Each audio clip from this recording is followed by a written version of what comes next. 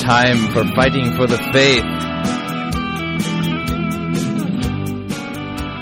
I got the FJ back. Oh, man.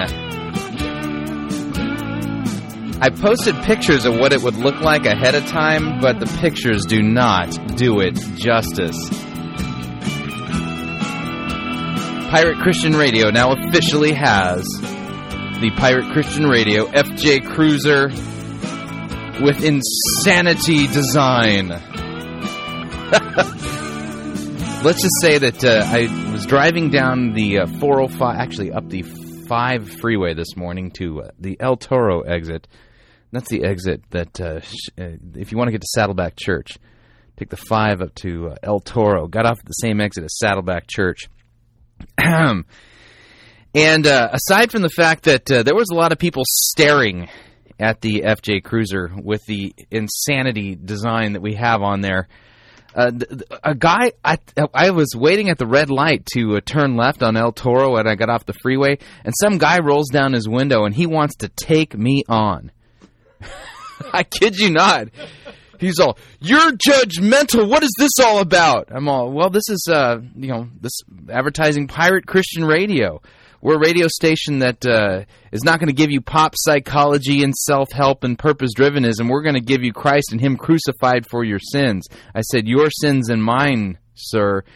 And he said, he got all mad at me. "Well, when you were pointing your finger at me, there were 4 fingers pointing at you, or 3 pointed at..." He was really upset. And I said, "Sir," I said, "I hate to be the bearer of bad news, but you are a wicked sinner, and you need Christ's forgiveness. I have good news. Christ has died for your sins." He didn't want to have anything to do with that. He just... So, the Pirate Christian Radio, FJ Cruiser, is now turning heads and apparently upsetting certain people. And I'm not so upset about upsetting people. By the way, that's not necessarily a bad thing to do. Bad, Chris. Oh, I'm not repenting from that one. No way.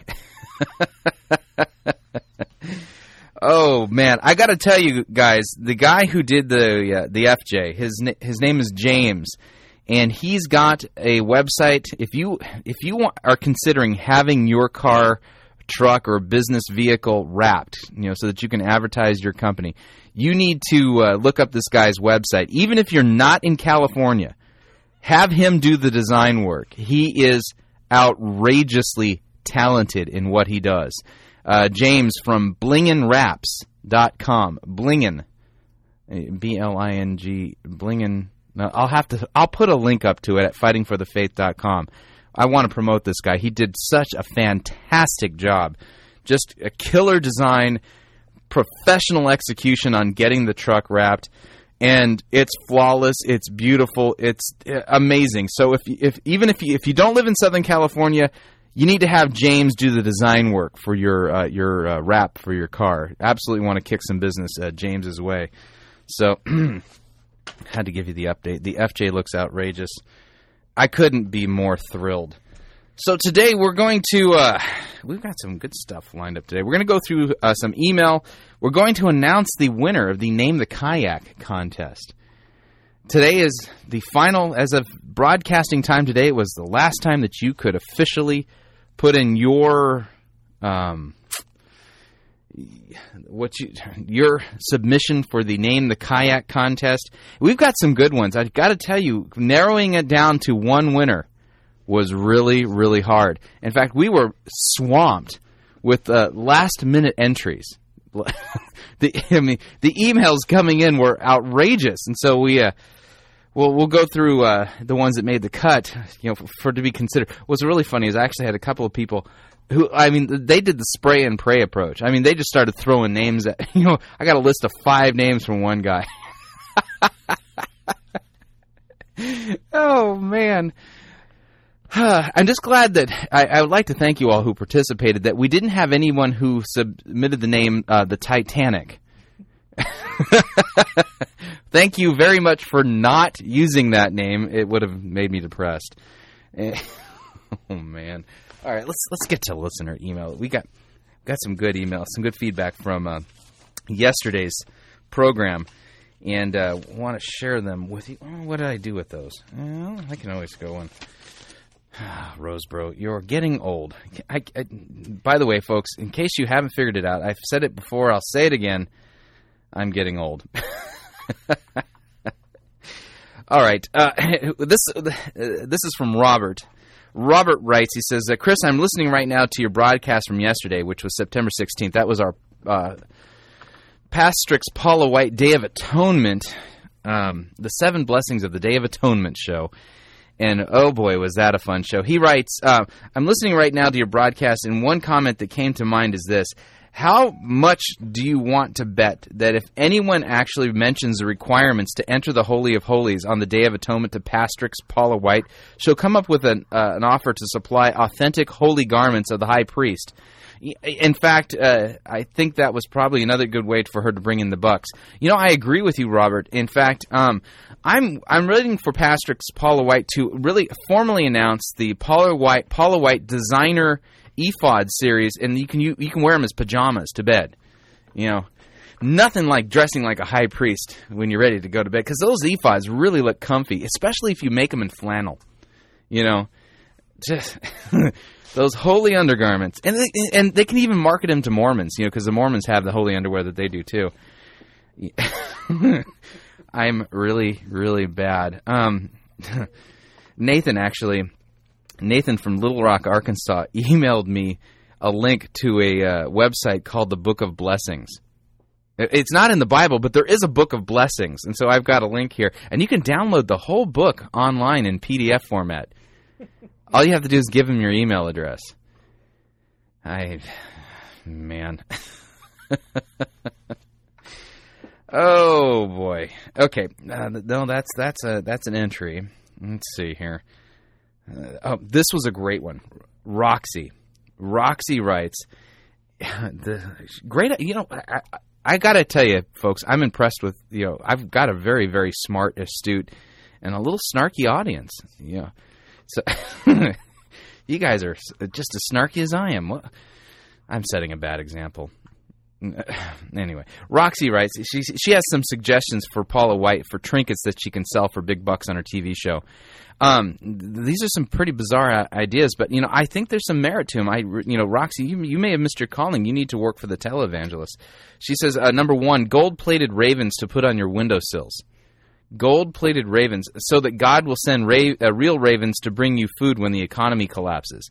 And then you can even have inscribed on them the proof text, 1 Kings 17, chapter 4. Chapter 17, verse 4, yeah. 1 Kings chapter 17, verse 4. That's where Elijah was, he fled after God told him to tell Ahab and Jezebel that it's not going to rain until Elijah says so. And then Elijah has to split town, and he's living in a ravine, and God sends ravens to feed him. This is terrible. If I were Elijah and I was getting fed every day by ravens, the one thing I would really be worried about is making sure that I cooked whatever the ravens brought, because do those things have sanitary mouths or beaks? Just wondering. By the way, today, in fact, John is working on it right now. He's just about put the finishing touches on it. We're going to be placing that PDF online, and we'd really love to solicit your help in to send this PDF, download it, print it out. Basically, it's a PDF that has 1 ram, 2 goats, and a bull on it, as well as a little bit of loving text that we some verbiage that we did that put on there, and the idea is to print these out and send one to Pastrix Paula White. We'll include the physical address that you can send this to. But the nice thing is that this is really kid friendly, John. What you've done here, those of you with small kids, you might want to print this out and let your kids color it first. Make sure they stay in the lines as best as they can. But it's basically, you print it out. It's got a graphical depiction of a ram, 2 male goats, and a bull that you could then print out for your Day of Atonement offering. And the text at the bottom is a little snarky, isn't it?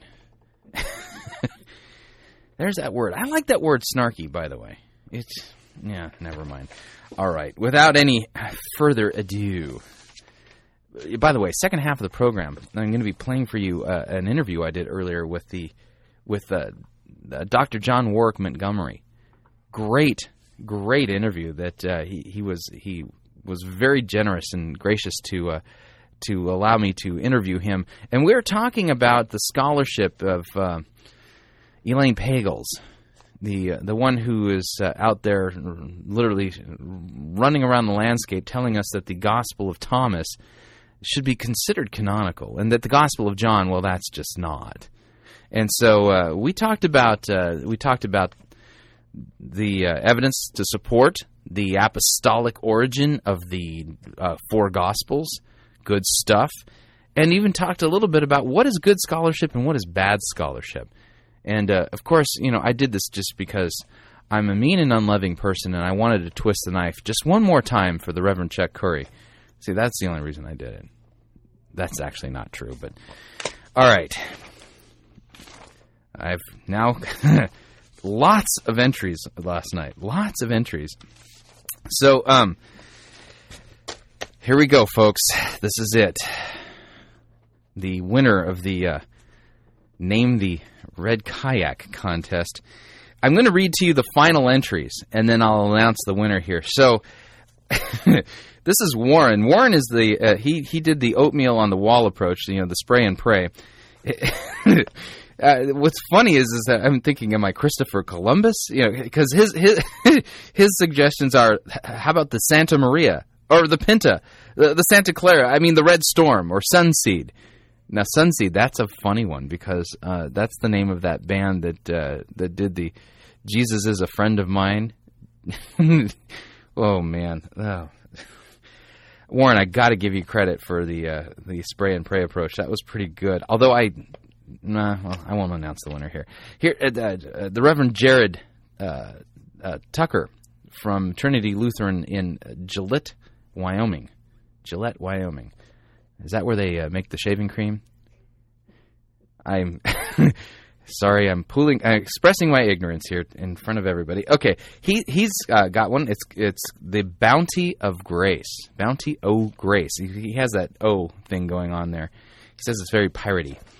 All right, here we got Jonah's Boat from Rick in Appleton, Wisconsin. Larry from Naperville, Illinois says, you ready for this? The Red Kayak. I like that. Yeah, I know. There's something catchy about that one. The Red Kayak. And then Gary writes, he has a couple of entries, and I'll let him submit them all. He's going, you've heard of the Red Letter Christians. He thinks I should name my boat the Red Kayak Christian. He also suggests the paddle-driven boat, which is very clever. Arc 2. Not sure if I like that one. This one's hilarious. Going back to our disco days, we can name the kayak the Electric Paddaloo. I need some bell bottoms for that one. And then Roxy from Rhinebeck, New York.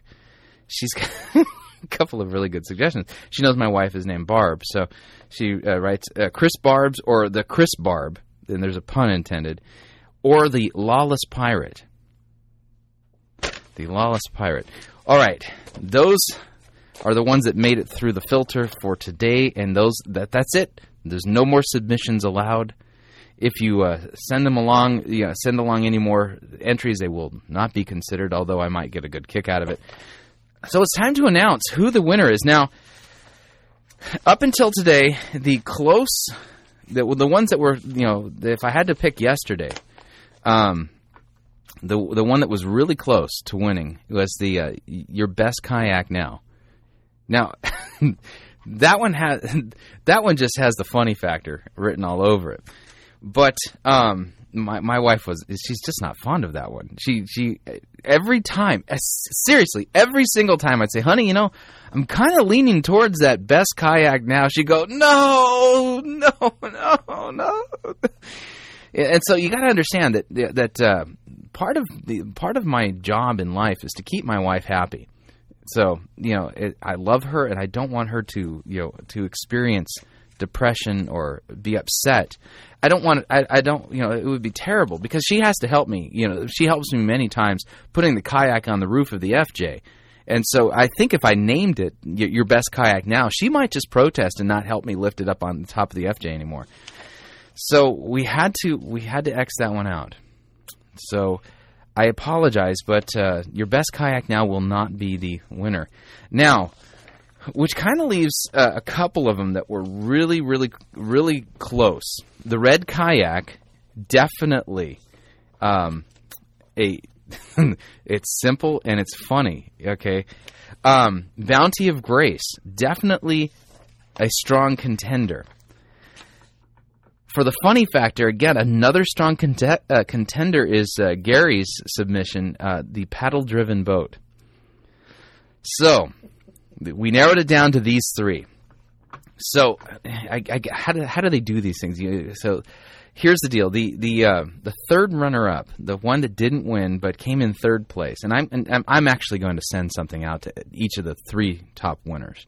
So, the third runner-up is the red kayak. Came in third place. I know. John's shaking his head. The coming in second, and I mean a close second, is the Bounty of Grace from the Reverend Jared Tucker. The winner of the Name the Kayak contest is drumroll please, is Gary Veldhoff's submission, the paddle-driven boat. Yay! John just threw confetti.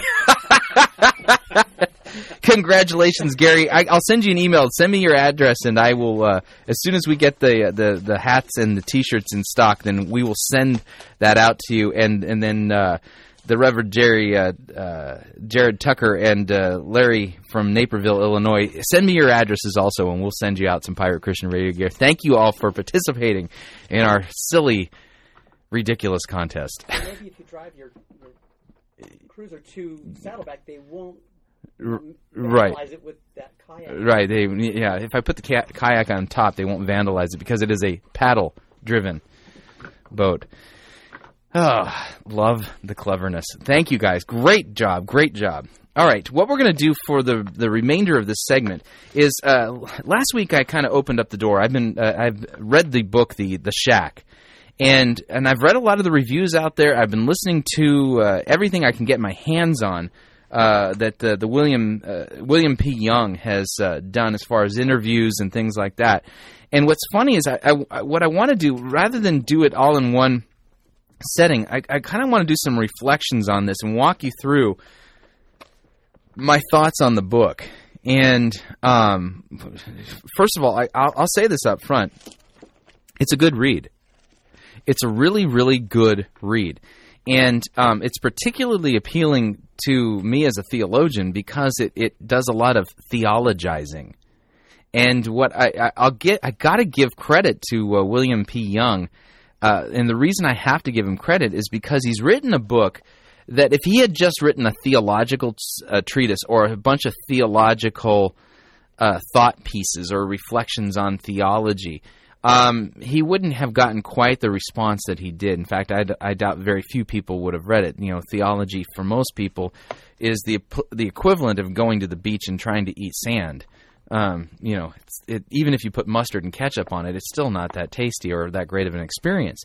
So what William Young did in the book The Shack is he took he basically wrapped his theologizing, and I'm going to say that word, theologizing. He wrapped it in a very emotionally compelling and engaging story. And as a result of it, it engages you on two levels. First of all, it just sucks you into the story.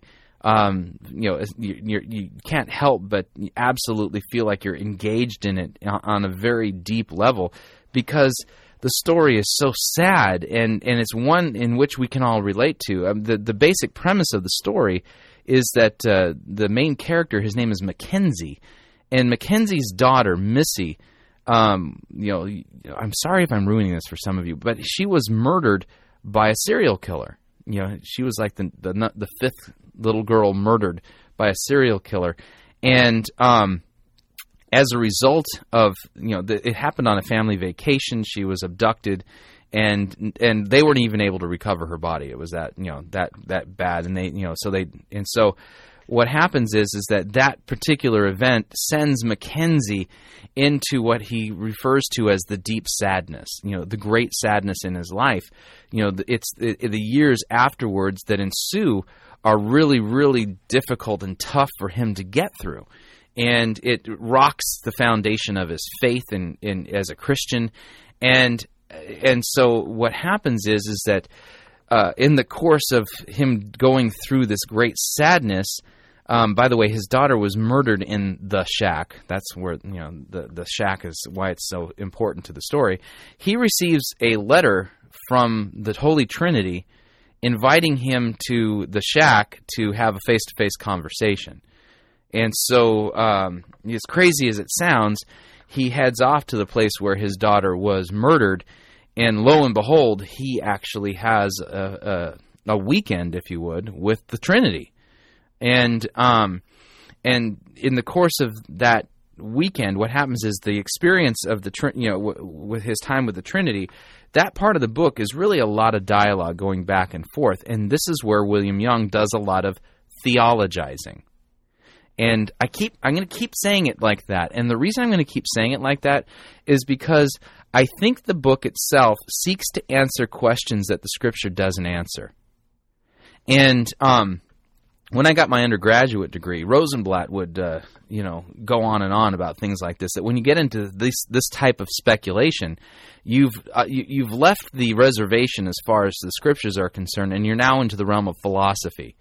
And so, even though it's supposed to be a Christian book, it's really the right way to describe it would actually be a Christian philosophy book wrapped in a narrative. And what he's doing is he's wrestling with really, really tough, difficult, and real and authentic problems that kind of impacts and touches each of us, and that we can all somehow relate to. That's why the book has had such a broad appeal, is because I think so many people in reading the book can see themselves in the Mackenzie role, even though they haven't had a daughter murdered.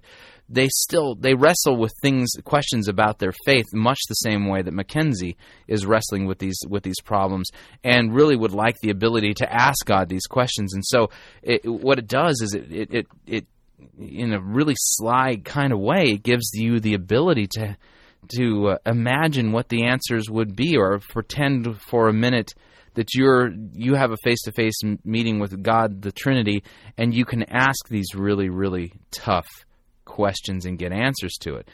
My problem overall, though, with the book is that the answers given really fall into the realm of philosophy.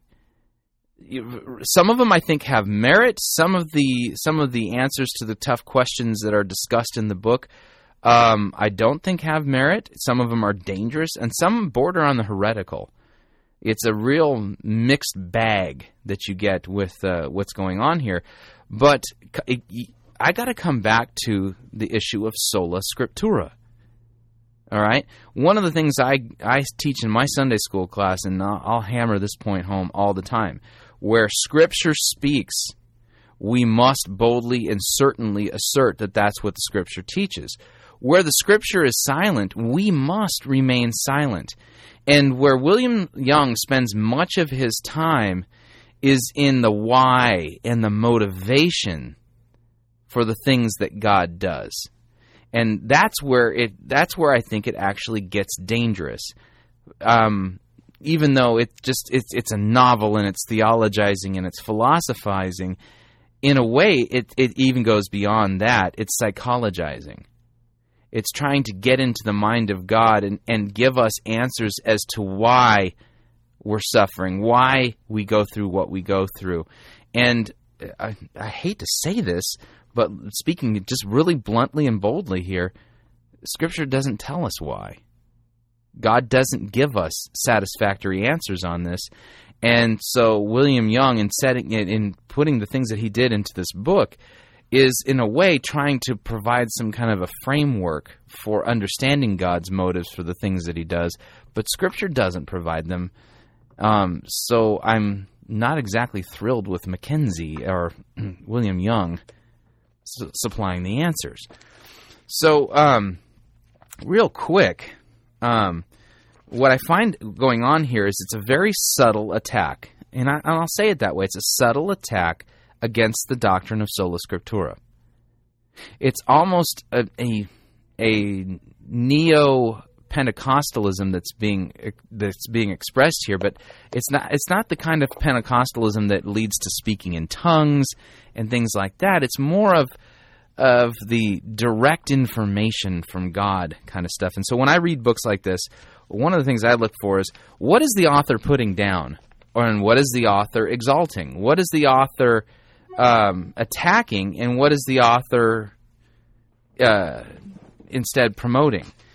And so I'm going to read today's not going to be the only day I do this. So I'm going to cut this up into segments. Today will be the first day I deal with it. But I just wanted to kind of get you the idea what's going on here. This is the very subtle attack against sola scriptura that's happening in the shack. Okay? Now, talking about how the tragedy, the murder of his daughter affected Mackenzie, he's referred to as Mac in the book. On page 65 of the book, we read this. It says, "The tragedy had also increased the rift in Mac's own relationship with God. But he ignored this growing sense of separation. Instead, he tried to embrace a stoic, unfeeling faith, even though Mac found some comfort and peace in that. It didn't stop the nightmares where his feet were stuck in the mud with his soundless screams could not save his precious Missy. The bad dreams were becoming less frequent, and the laughter and moments of joy were slowly returning, but he felt guilty about these. So when Mac received the note from Papa is the name of God the Father in the book The Shack, and we'll talk about this in future installments about the shack.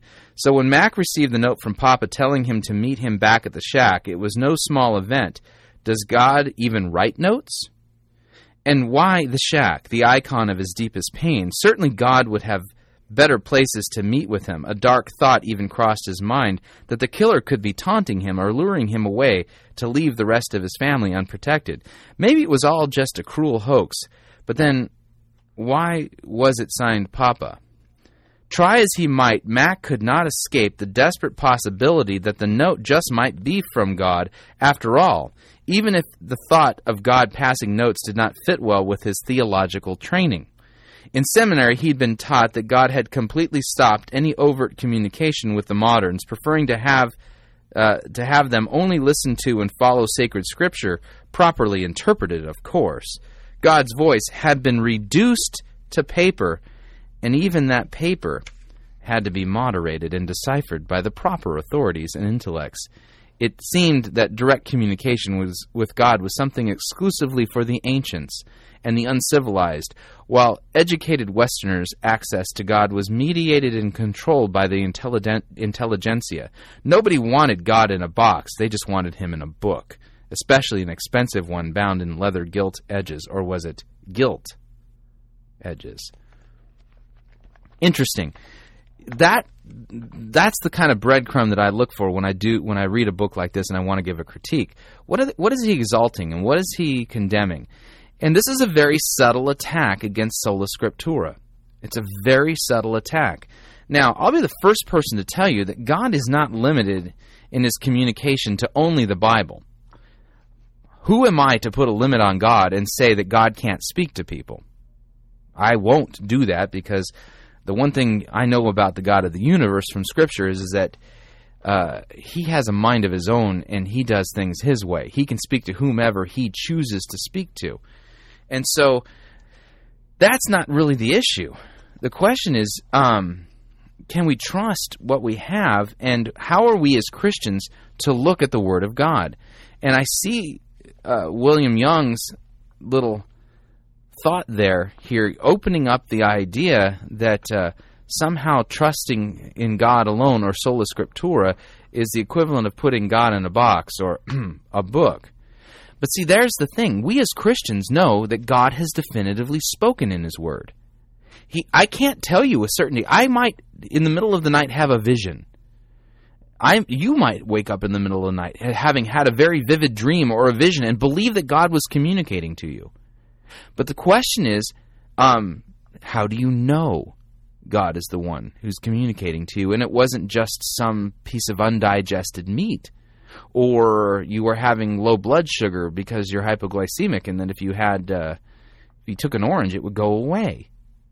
You see, visions and dreams are flighty little things, and one of the things I've learned over the years is that people who say that God is speaking to them or through them or whatever, boy, it seems almost without exception that that person is also teaching false doctrine. And so I'm very leery, very cautious, very, very sober when it comes to someone saying, God told me, or God spoke to me. Yeah, God may have, but the thing is that we know for a fact that He has spoken in His Word. I'd like to read to you a simple passage. This is from Hebrews chapter 1. And here's what it says. Long ago, at many times and in many ways, God spoke to our fathers by the prophets. But in these last days, He has spoken to us by His Son, whom He appointed the heir of all things, through whom also He created the entire world. Jesus is the radiance of the glory of God and the exact imprint of His nature. He upholds the universe by the word of His power, and after making purification for sins, He sat down at the right hand of the Majesty of on high, having become as much superior to angels as the name He has inherited is more excellent than theirs. Interesting, right off the bat, Hebrews, the epistle to the Hebrews, opens with that in long ago and in many times God spoke to our fathers by the prophets.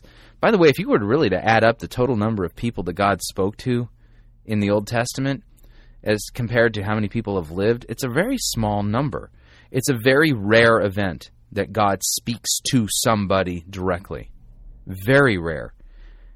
But it says, in these last days He's spoken to us by His Son, whom He has appointed as the heir of all things. So we can know that God has spoken definitively through the words of His Son. And where do we find the words of Jesus Christ, the Son of God? We find them in the Gospels. We find them in the pages of Scripture.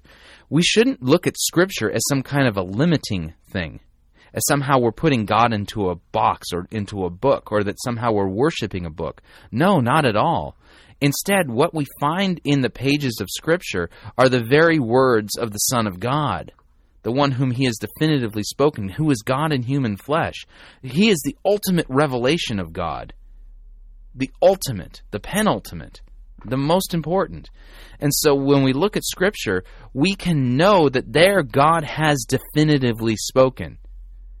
You may not know that God has spoken to you definitively in your liver shivers and in your dreams or in your visions or in your psyche. That might all be self-deception. But we know for a fact that God has spoken in His Son. So where do we go to find the voice of God? First and foremost, His Word. In fact, His Word alone gives us true and absolutely, without error, information about God, who He is, His attributes, what He's done, what little we know about why He's done what He's done. It is Scripture that we should continue to put our trust in as far as giving us a complete message. And it is through the Word of God that God sanctifies us and molds us into His image. And so we need to have a high view of Scripture, not a low view of Scripture. And one of my main concerns starting off into my exploration of the teachings and the errors and basically the dangers of the book The Shack is that it has this subtle attack against sola scriptura and puts down this idea that God has spoken to us definitively through the Bible, and instead tries to seek a direct experience with the Almighty. God hasn't promised to give us a direct experience with Him, not this side of the resurrection, but He has spoken definitively in His Word, and we must trust it and look to it alone, really, for what God has to say and what He's done. Anyway, we're going to take a break, and we'll be right back. And when we get back, we're going to play my interview with Dr. John Warwick Montgomery, and we're going to be talking about Elaine Pagels.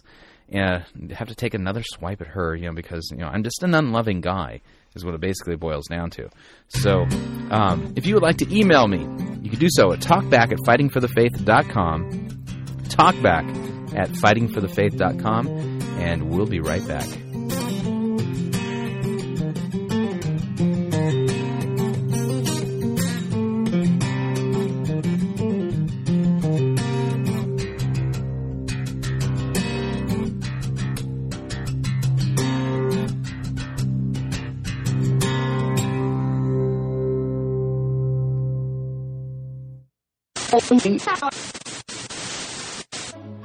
You're listening to Pirate Christian Radio. They'll be taking your false doctrine now.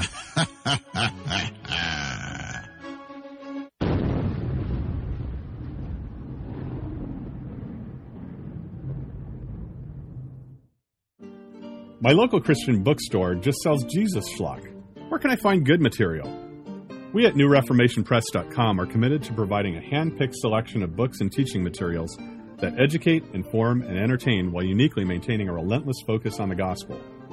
We believe that these forgotten doctrines and their scriptural emphases can not only enrich individual Christians and revive the church, but also address the deepest needs of our culture. Discover our growing library of resources by Dr. Rod Rosenblatt of the White Horse Inn radio program, including his powerful address, The Gospel for Those Broken by the Church, available exclusively at NewReformationPress.com. Or the big picture audio presentation Bible in an Hour by Pastor Wade Butler.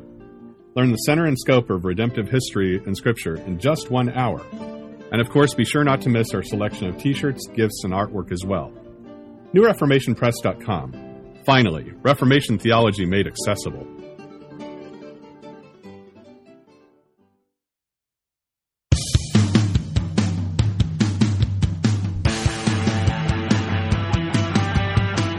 All right. You're listening to Fighting for the Faith. My name is Chris Roseborough, and I am your servant in Christ, dishing up a daily dose of biblical discernment, finding those wild thoughts that are disobedient to Christ, shining the light of truth on them, and bringing them back into conformity with Christ. It's quite a calling, I guess. Maybe I'm making it sound more important than it is.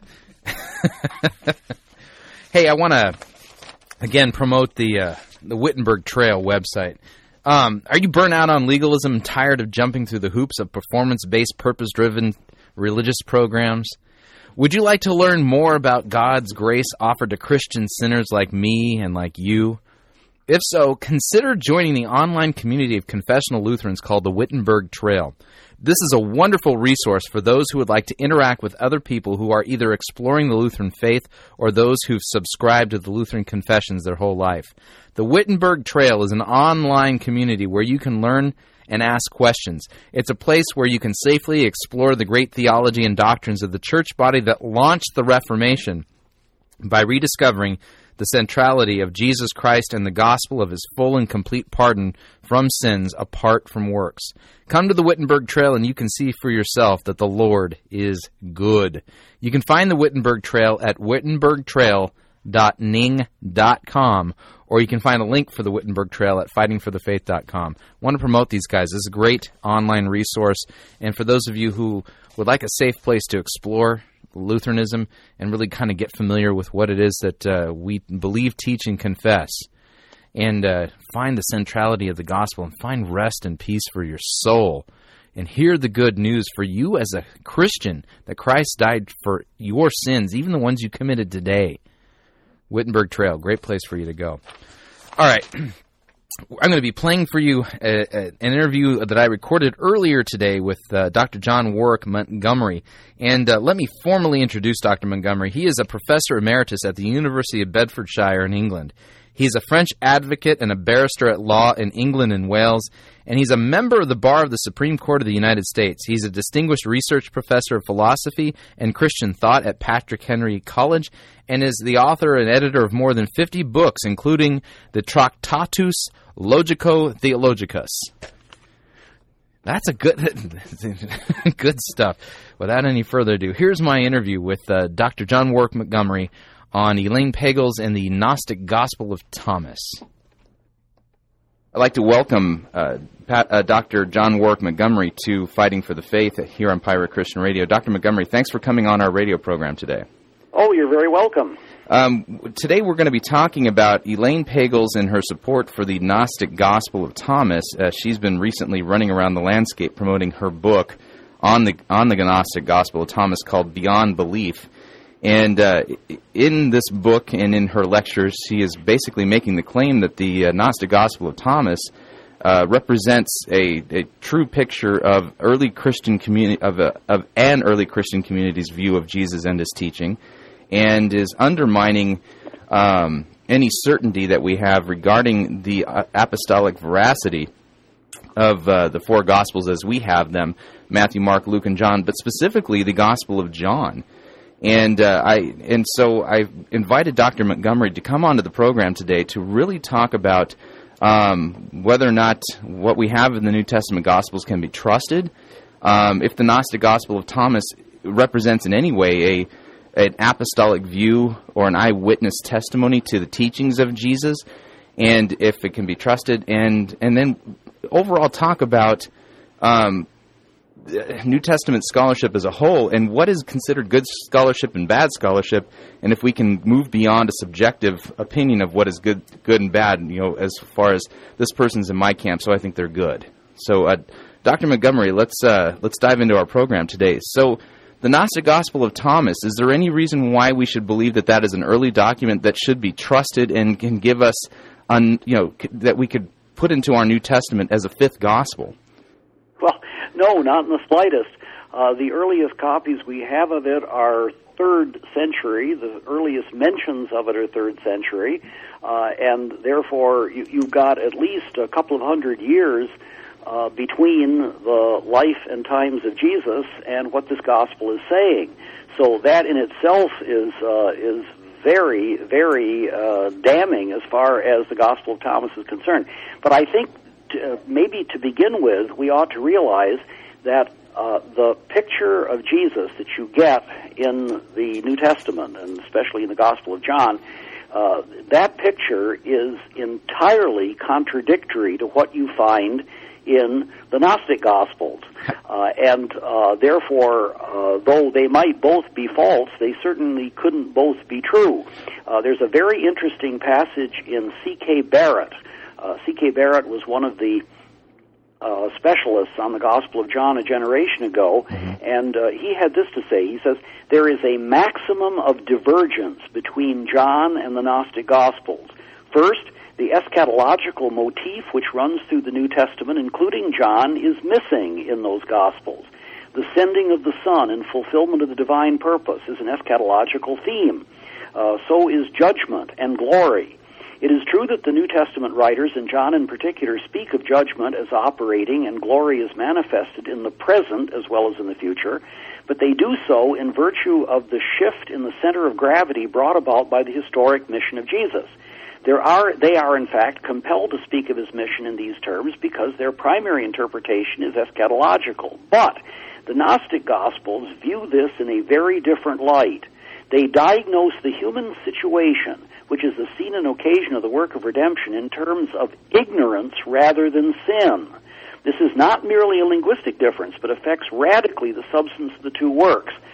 What Barrett is saying there is that you don't get a historic approach to the life of Christ or an emphasis on his historic second coming in the Gnostic Gospels, and there isn't any serious concept of sin or redemption. They see the human problem as one of ignorance rather than sin. So it isn't possible that the Jesus of the Gnostic Gospels and the Jesus of the New Testament could both be correct. You're going to have to choose one or the other of these. Okay, so you're operating from the basic tenet that you've outlined in your Tractatus, that A equals A, the logical law of non-contradiction. So in the Gnostic Gospels, in fact, I've recently reread it. What I noticed is that any historical references to where Jesus said any of the sayings that are listed in the Gnostic Gospels is completely missing. It doesn't tell me anything as far as the narrative as to where Jesus was, who he was with, or anything like that. In sharp contrast to the Gospels that we have in the New Testament, where it tells us that Jesus was traveling to this town, was meeting with these people, was talking, to this person. All that seems to be missing in the Gnostic Gospel of Thomas. Is there a reason for that? Oh, yes, very definitely. The Gnostics didn't care about history. They didn't care about the body. They cared about the separable soul, and it's been pointed out by a number of people, for example, Tom Wright, that this has more affinities with Eastern religions, with Buddhism and the like, than it does with the Jewish tradition. Fact of the matter is, these Gnostic writers were trying to remove Jesus from historic Judaism to make Jesus far less Jewish and far less historical, so that he became a mystical symbol. Tom Wright has said that what they were doing is very much like what Huliker and Dodd and Jeremias did in the 20th century to try to remove the Jewish side of Christianity. And it makes one think of Marcion in the 2nd century, and in the 20th, the Deutsche Christen movement that tried to take all the Jewish references out of the New Testament so that Jesus would become an Arian.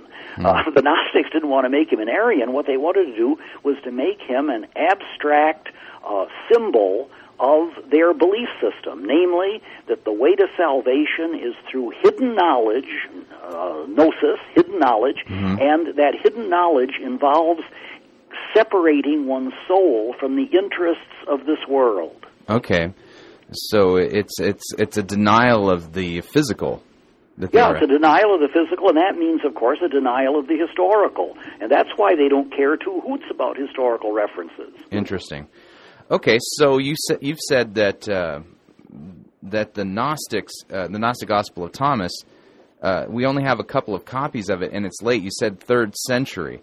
Tell me about the historical veracity of the New Testament documents, specifically the Gospels. How can we trust that what we've received is apostolic and wasn't just picked for us by Constantine in the 3rd century, the way the Da Vinci Code tells us? Well, for one thing, in the case of the Gospel of John, there are fragments that go back to the very end of the 1st century. The John Rylands Papyrus at the University of Manchester, for example, is dated by everybody at the very end of the 1st century. That means that even the latest of the Gospels, namely the Gospel of John, is very, very early. It's within the time frame of the people who were alive at the time that Jesus' ministry took place. And in the case of all 4 Gospels, we have external evidence of apostolic authorship. John had, among other disciples, 2 gentlemen by the names of Papias and Polycarp of Smyrna.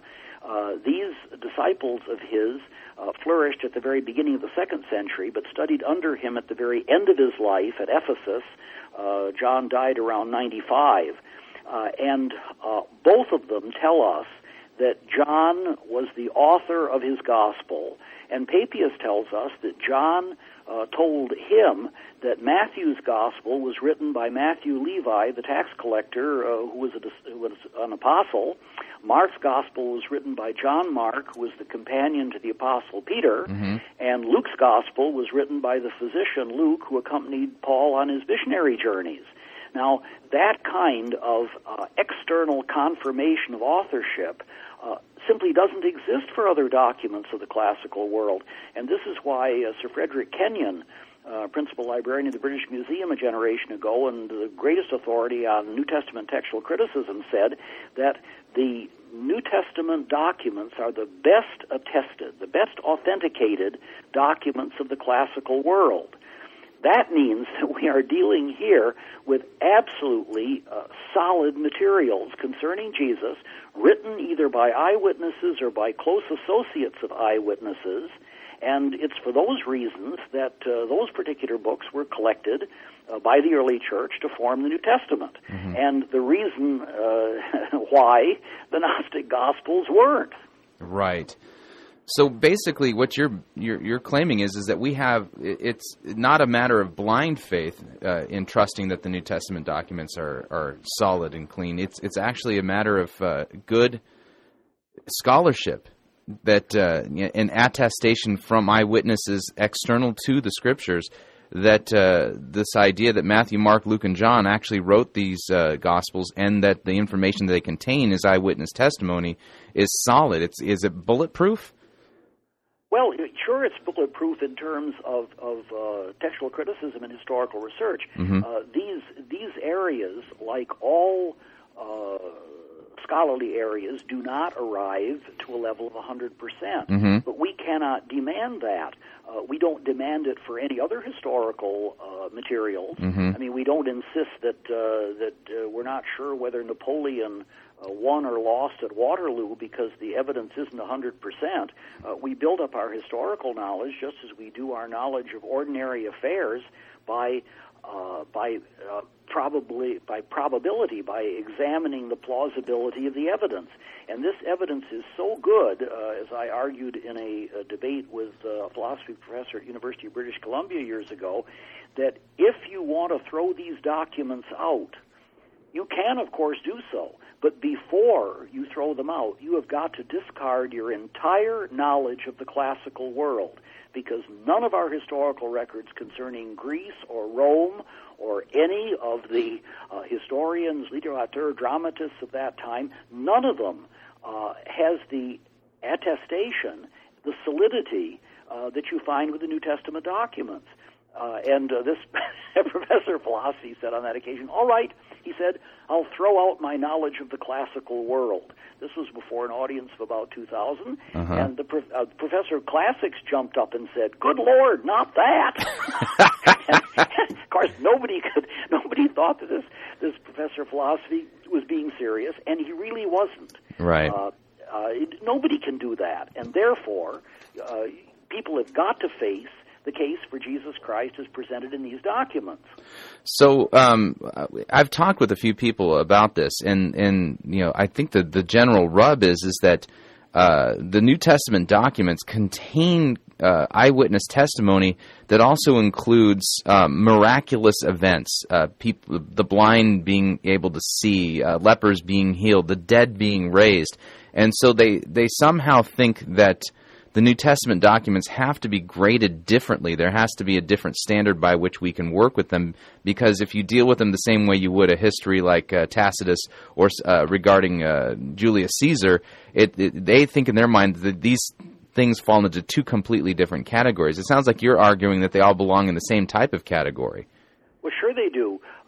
If we don't have a solid reason to say that miracles never happen, then we've got to check the evidence that once in a while they may very well happen. Otherwise, we're operating blindly with a completely closed view of the universe. And last we heard, under Einsteinian relativity, nobody knows enough about the universe to declare that certain things can't happen. The only way to find out if things happen is to investigate them. Again, some years ago, I was on a panel at the American Historical Association, and J.T. McNeil, or the son of J.T. McNeil, who had just done a book entitled The Rise of the West, was on a panel with me. And in his book, he doesn't do anything with the rise of Christianity. And so I said, how come? How can the West rise without any mention of the most important historical factor? And he said, but Christianity was supposed to have started with the resurrection of Christ, and we historians can't examine that kind of thing. And I said, really? I thought that historians were supposed to look at all testimony, not prejudge the testimony by some kind of philosophical viewpoint. Mm-hmm. That's the problem. There's nobody who knows the universe well enough to exclude the miraculous. And the case for these miracles obviously depends upon the accuracy of the testimony. The fact that miracles don't occur every Friday night is simply an indication that they're connected with Jesus Christ. and they attest the fact that he claimed to be God Almighty. And if God Almighty appears on the scene, then it wouldn't be especially surprising that the events would be a little bit different from Friday night's events. Okay. So you're as a historian and as an academic and as a scholar, you're making the charge that when we look in the New Testament documents, even though they contain miraculous claims, and in Elaine Pagels' case with the Gospel of John, she takes particular issue with the fact that the Jesus in the Gospel of John makes very exclusive claims about himself, saying that he's the way, the truth, and the life, and that the Jesus in the Gospel of John is painted as the one true God in human flesh, the God of Israel in human skin, if you would. And she takes particular issue with that and claims that that somehow that's not an accurate picture of what the historical Jesus is all about. So, as a scholar, then, just because something has miraculous claims or somebody claims to be God, you don't automatically just rule that out? Well, of course not. One has to deal with data. If one wants to do good scholarship, you go to the historical data and you ask how good it is. Is it solid? Is it based upon eyewitness rather than hearsay sources? Is it the kind of thing which, under other circumstances, regardless of the content of it, you would go along with? Mm-hmm. And if that's the case, then you buy it. The universe is too mysterious for us to rule out anything just because it makes us feel uncomfortable. And that's exactly what's going on with Elaine Pagels. She's relying on 3rd century material, which has absolutely no connection, no provable connection with Jesus whatsoever.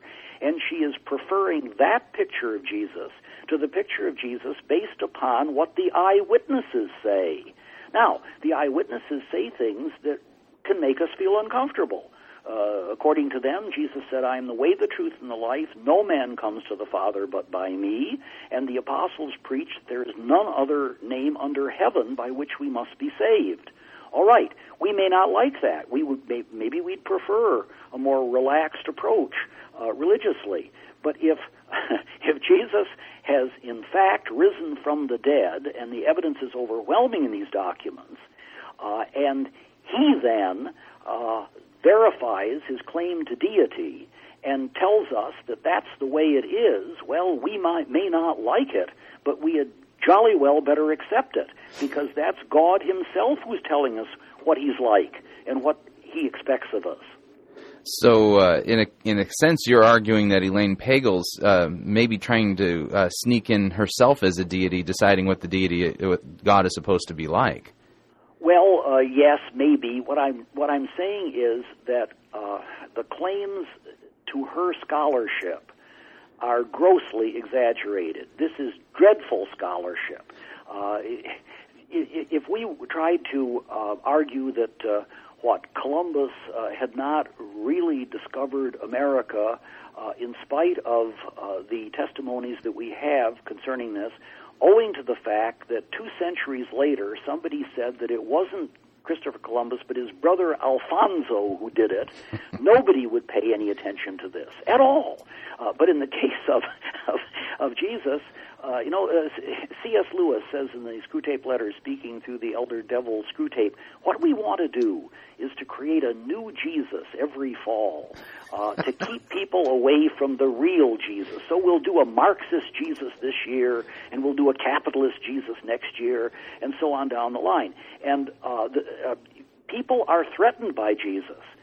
And Pagels is threatened by Jesus. And so, in the pretense of scholarship, she presents this kind of alternative Jesus. But we've got to be mature enough to face the Jesus who really lived. Because, someday we're going to have to face him. The apostles say every knee shall bow and every tongue confess that Jesus Christ is Lord. The issue is not whether we're going to do this, it's when we're going to do it. Right. And my suggestion to the radio audience is do it now while it can benefit you. Okay, well, this comes back to another question that I really wanted to delve into.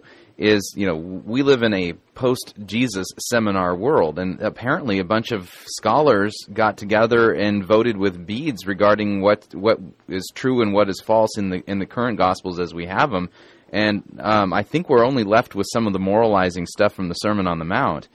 You're talking about the Jesus Seminar. Yeah, yes. John Dominic Crossan and his yes, crew. Funk and the boys.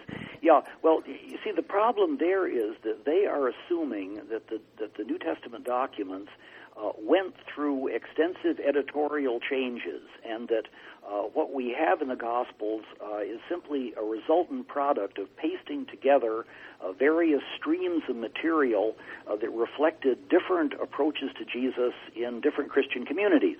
Now, that's the assumption. The problem with this is that because the evidence is so strong that the stuff as we have it was written by eyewitnesses or close associates of eyewitnesses, and that it was that early, there isn't the time for that kind of editorial change and redaction. Mm-hmm.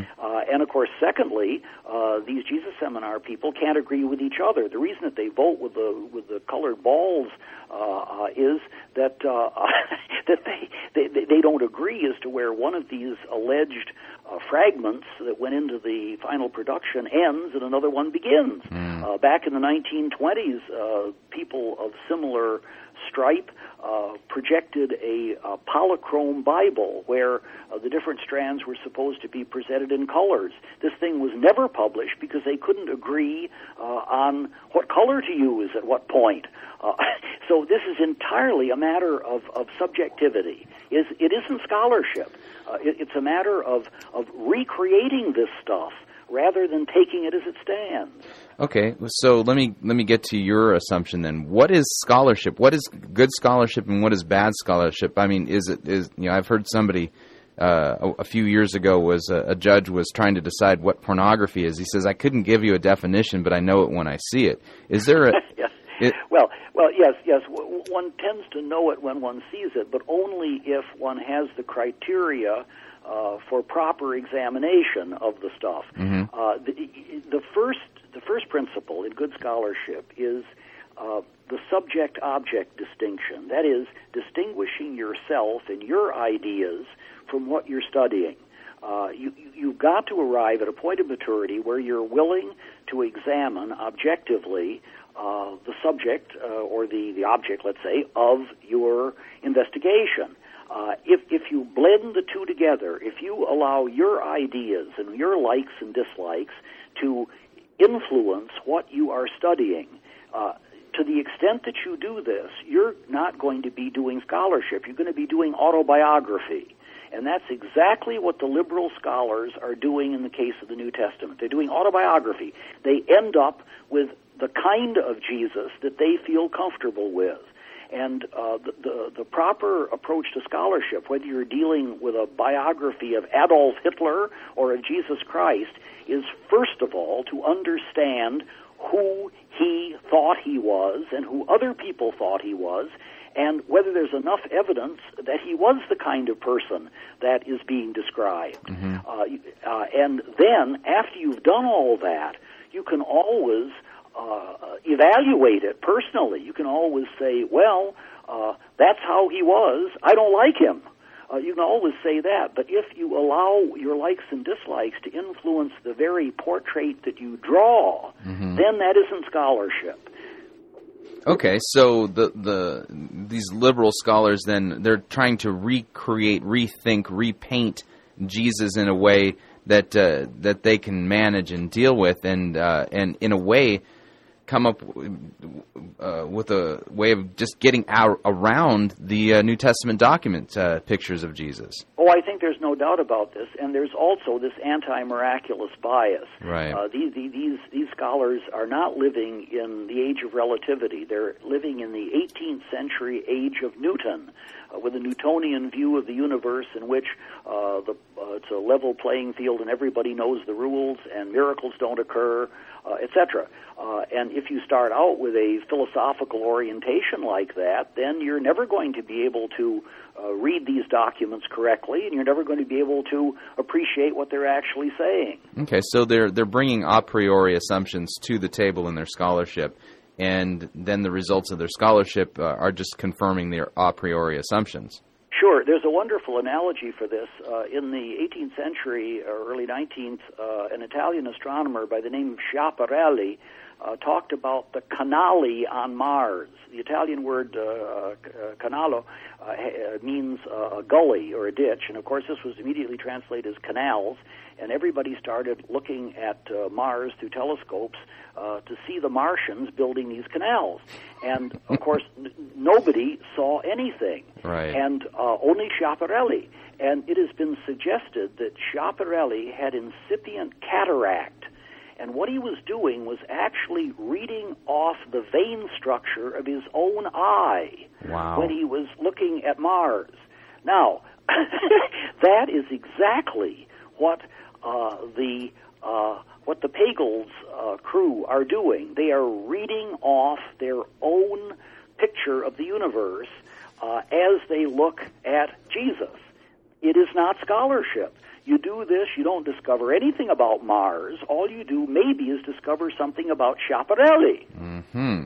So, in other words, as we read Elaine Pagels' book Beyond Belief, it tells us a lot about Elaine Pagels, but not a lot about Jesus. Exactly. It certainly does. And it's really very sad because her son had a very rare lung disease, and as a result of this, she trotted back to a church, apparently quite a liberal church, and she desperately wanted to find something that would help her, but she wasn't satisfied with historic Christianity, and so she gets into this Gnostic gospel nonsense.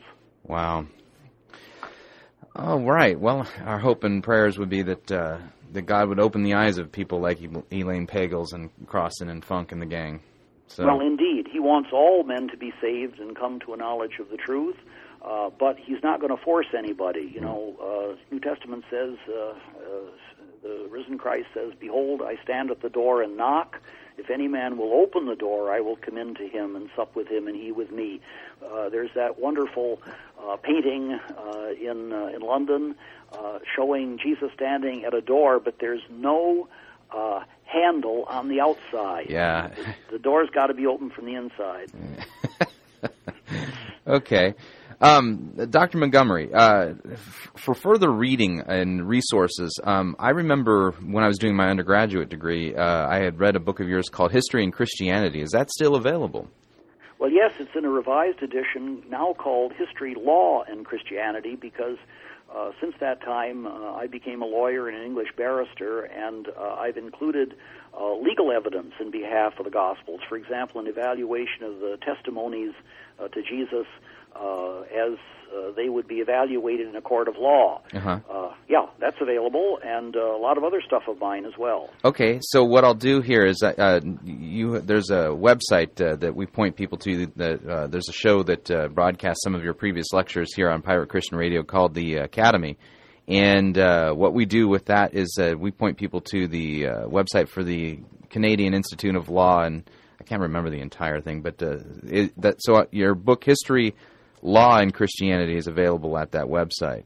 Yes, and that's www.ciltpp.com. CILTPP, that stands for the Canadian Institute for Law, Theology, and Public Policy. And also, listeners might be interested in coming to France for 2 weeks because every summer during the month of July we hold the only Institute of Advanced Studies in Apologetics anywhere, and it's absolutely marvelous. This summer, Dr. Rod Rosenblatt, Dr. Michael Horton, Craig Parton, and myself will be teaching for 2 weeks, and this is in the French Rhineland.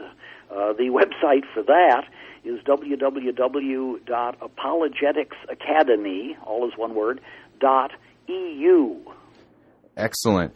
And I could tell you there's not a greater authority on the planet alive right now in Christian apologetics than Dr. John Warwick Montgomery. And so space fills up pretty quick. You have a limited number of spaces there. I understand you only have room for 20 people, and already 5 of those are taken for, and it's in July 7th through the 18th in 2009 in the French Rhinelands. Yes, and there are scholarships that are available, $1,000 scholarships to reduce the price of the program, which is just short of $3,000, and those scholarships are not difficult to obtain. So, and they're made available on a first-come, first-served basis. So, listeners should certainly take a look at that website, and if interested, get in touch with us and register as soon as possible. Well, excellent. Dr. John Warwick Montgomery, thank you for coming on to our program, Fighting for the Faith, here on Pirate Christian Radio, and look forward to having you on again in the future. This has been a very helpful interview in helping our audience kind of get some of the basics regarding whether or not we can trust the New Testament documents, and look forward to pointing them to your books and to your seminars and lectures so that they can learn how to defend their faith in the light of the attacks from both outside and within Christians' walls nowadays. Right on. All right. Thank you, Dr. John Warwick Montgomery. Yes, you're welcome. All right. All right. That was my interview with Dr. John Warwick Montgomery. And what's funny is that I reminded him that I took a course from him a couple of years ago. He was in Southern California, and he was teaching an apologetics course. It was a 6-week-long, like a symposia on apologetics, and there was maybe 20 of us in the class, and we each had to do a paper. And a friend of mine had, actually the church had basically invited me to attend and paid for my tuition to attend the apologetics course. And at the time, I was very, very busy. I was finishing my MBA and also had launched one of my companies, and so was spending a lot of time doing work. And Montgomery wanted us all to do a final examination at the end of the 6-week apologetic course. And it was an oral examination, and I'm thinking, somebody gave me, this was a gift, the class was a gift, and, I'm really busy with other things. I don't need to do an oral examination. Oh, man. So I told Dr. Montgomery, I said, thanks, but no thanks. And he read me the riot act. Oh, man.